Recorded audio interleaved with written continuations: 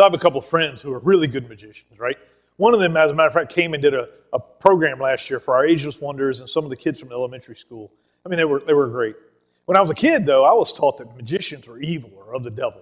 And I guess that might be true for some. I don't know. But my friends who are magicians, I mean, they're clear that they don't make anything appear or disappear. In fact, what they do is they call it right out as sleight of hand. Frankly, that's the most effective kind of magic, in my opinion. It's what I tried to do. I mean, they can have you look right at the card or the toy or whatever, and you miss how the trick is done. I mean, it's pretty amazing how our eyes can deceive us. I mean, they take advantage of the age-old prophet. That famous prophet, Don Henley, from the Eagles, that he put it, you can't hide your lying eyes. I mean, our eyes tell us what appears to be happening is actually happening, or more often, what we can't see isn't possible. I mean, our eyes rule it out. It's where we get the phrase, seeing is believing. I mean, it's true. What we see, we tend to believe, but oftentimes, what we see is actually a lie. That's what we're going to see going on in our text today. But first, I want to help you avoid it. Avoid it happening to you. I want to help you because there's a lot going on in this text that we're going to look at today. And if we're not careful, we'll get caught up in all the details and we'll miss the point that I believe God is trying to show us. As they say, we'll miss the forest for the trees. So let's start with the text. All right, it's a short passage. We're going to work our way through it and come back and look at the main point. And I'll tell you right up front what the main point is. Grace doesn't have to, but grace does. Grace doesn't have to, but it does. So, join me. Genesis 6:1. When human beings began to increase in the number on the earth, and daughters were born to them. Now, if you remember chapter 5, it told us that the generations to follow Adam. And now here in chapter 6, we see how that's happening. Now, you may remember the ancestors following Cain. The firstborn of Adam and Eve were rebellious as Cain. But with the ancestors of Seth, the people began to call upon the name of God. And then, verse 2, it tells us more. The sons of God saw that the daughters of man were beautiful, and they married any of them they chose. They married any of them they chose. I mean, you hear that? I mean, who's the writer talking about here? I mean, this is the first distraction that in the text that'll preoccupy us from the point of missing the point. What do I mean? What do I mean about this distraction, number one? Who were the sons of God and the daughters of men? Who were they? I mean, there are three camps, as you want to call them, three ways of understanding these words that people generally, theologians, buy into. The first one, the sons of God, refer to angels. Now, the idea is that the angels came to earth, took on the form of men, and married women. Now, in other places, angels are referred to as sons of God. That's true. But I still have a couple of problems with this view. I mean, you probably guessed that because I talked about this one first, right? But my main problem is that Jesus, in discussing angels, said that they were neither given nor received in marriage. He talked about that in the New Testament. Angels are spirit beings without form and substance. Yes, there are images that God has given to represent angels, but they're spirits. How can a spirit marry a woman? It can't. So I see this as an over-spiritualizing of a phrase in this instance. Besides, later we'll see that the humans were punished for this. Why not the angels? Since they seem to be the ones taking wives as they chose. The second explanation is that these are sons of God are actually sons of rulers. We saw Cain's ancestors begin to build cities and kingdoms. So there's politically powerful people all over the world, and they're starting to take daughters of common folk because of their beauty. I'm sure this happened, but I don't think it fully addresses what all is going on here. Besides, it was Cain's family who were rebellious ones. Remember Enoch in the line of Seth, who was the one who walked with God. So the third explanation is that the sons of God were the sons of Seth, the family of those who called out to God. And they are taking as wives the daughters of Cain, the daughters of men. I believe this absolutely fits with what's going on in the story, as we're going to see. So put that in your notes. Sons of God equals Seth. Sons of daughters of men equals of Cain. I'll get back to this in a moment. But let's continue through the text, okay, in verse 3. The Lord said, "My spirit will not contend with humans forever, for they are mortal. Their days will be 120 years." I'm going to come back to this passage because it's important. But right now, let's get to distraction number 2, which is, what's with the 120 years? I mean, a lot of people get caught up in this, we can't live beyond 120 years. Many believe that God set a limit to our lifespan. But I believe that for a long time. But as we read on in the story here, we'll see that people actually live much longer than that for a long time. So what did God mean? Catch this. God is saying, I believe, in 120 years, that's 3 generations, He was going to judge the people of the world. He was giving them a time limit of 120 years. Why? That's a good question. The best answer is because God said so. I mean, we'll see in just a moment. Sin was rampant, and God had set an expiration date on it. Now, let's keep going. Verse 4.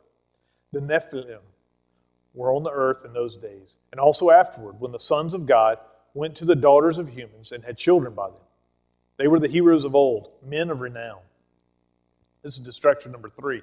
Who are the Nephilim? I mean, it seems like a tribe of people, or maybe a description of people who were alive at the same time as these sons and daughters were having children, right? The evil of the Nephilim was also clear, as they were men of renown. That is, men with a name, or as we might say it today, men living to make a name for themselves. I mean, we know people like that, don't we? I mean, people living to make a name for themselves? And of course we do. And to that, the writer goes on in verses 5 through 7.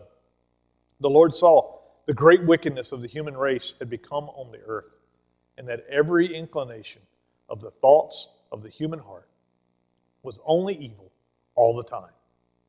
The Lord regretted that He had made human beings on the earth, and His heart was deeply troubled.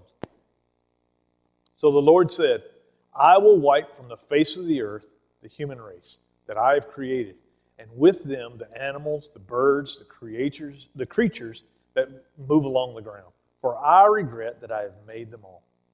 Wow, that's a word of judgment.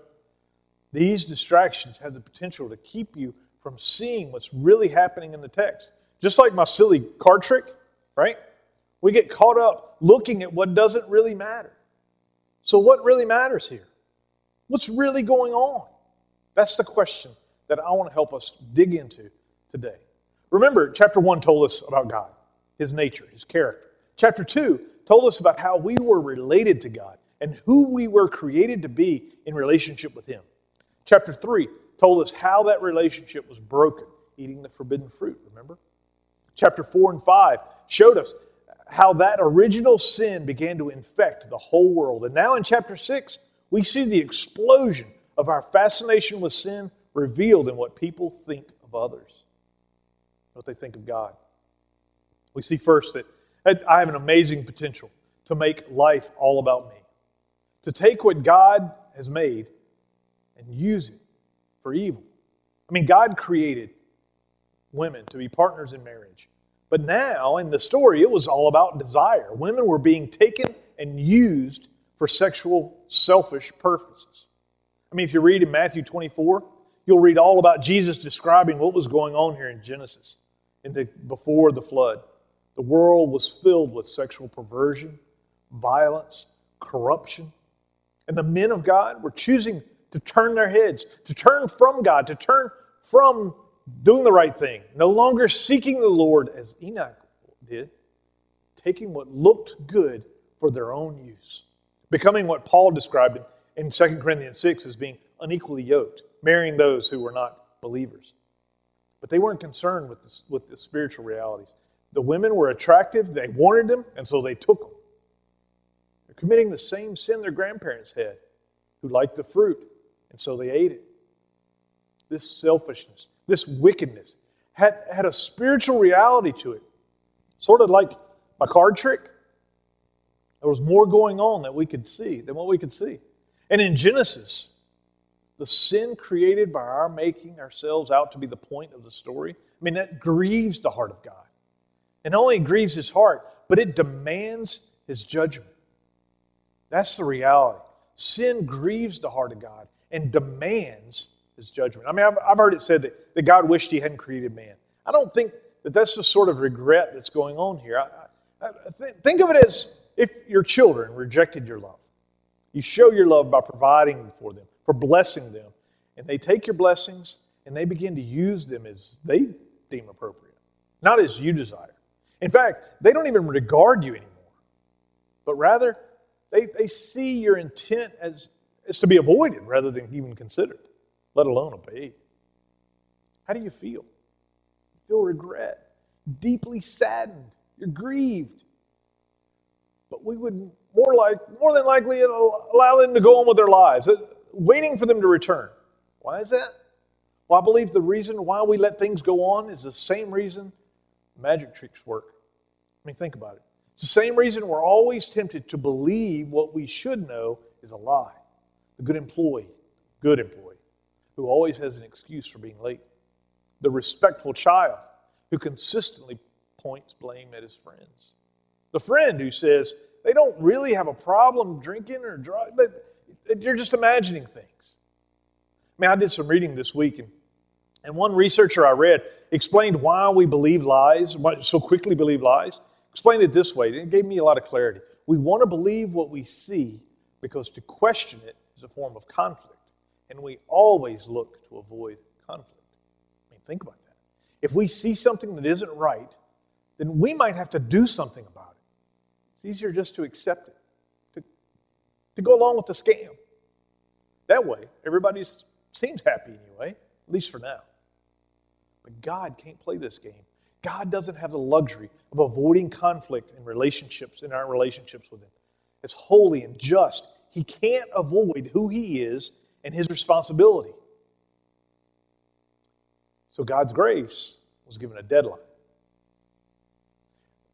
Genesis 6, verse 7. So the Lord said, I will wipe from the face of the earth the human race I've created, and with them the animals, birds, creatures that move along the ground, for I regret that I even made them. Yeah, time's up, God says.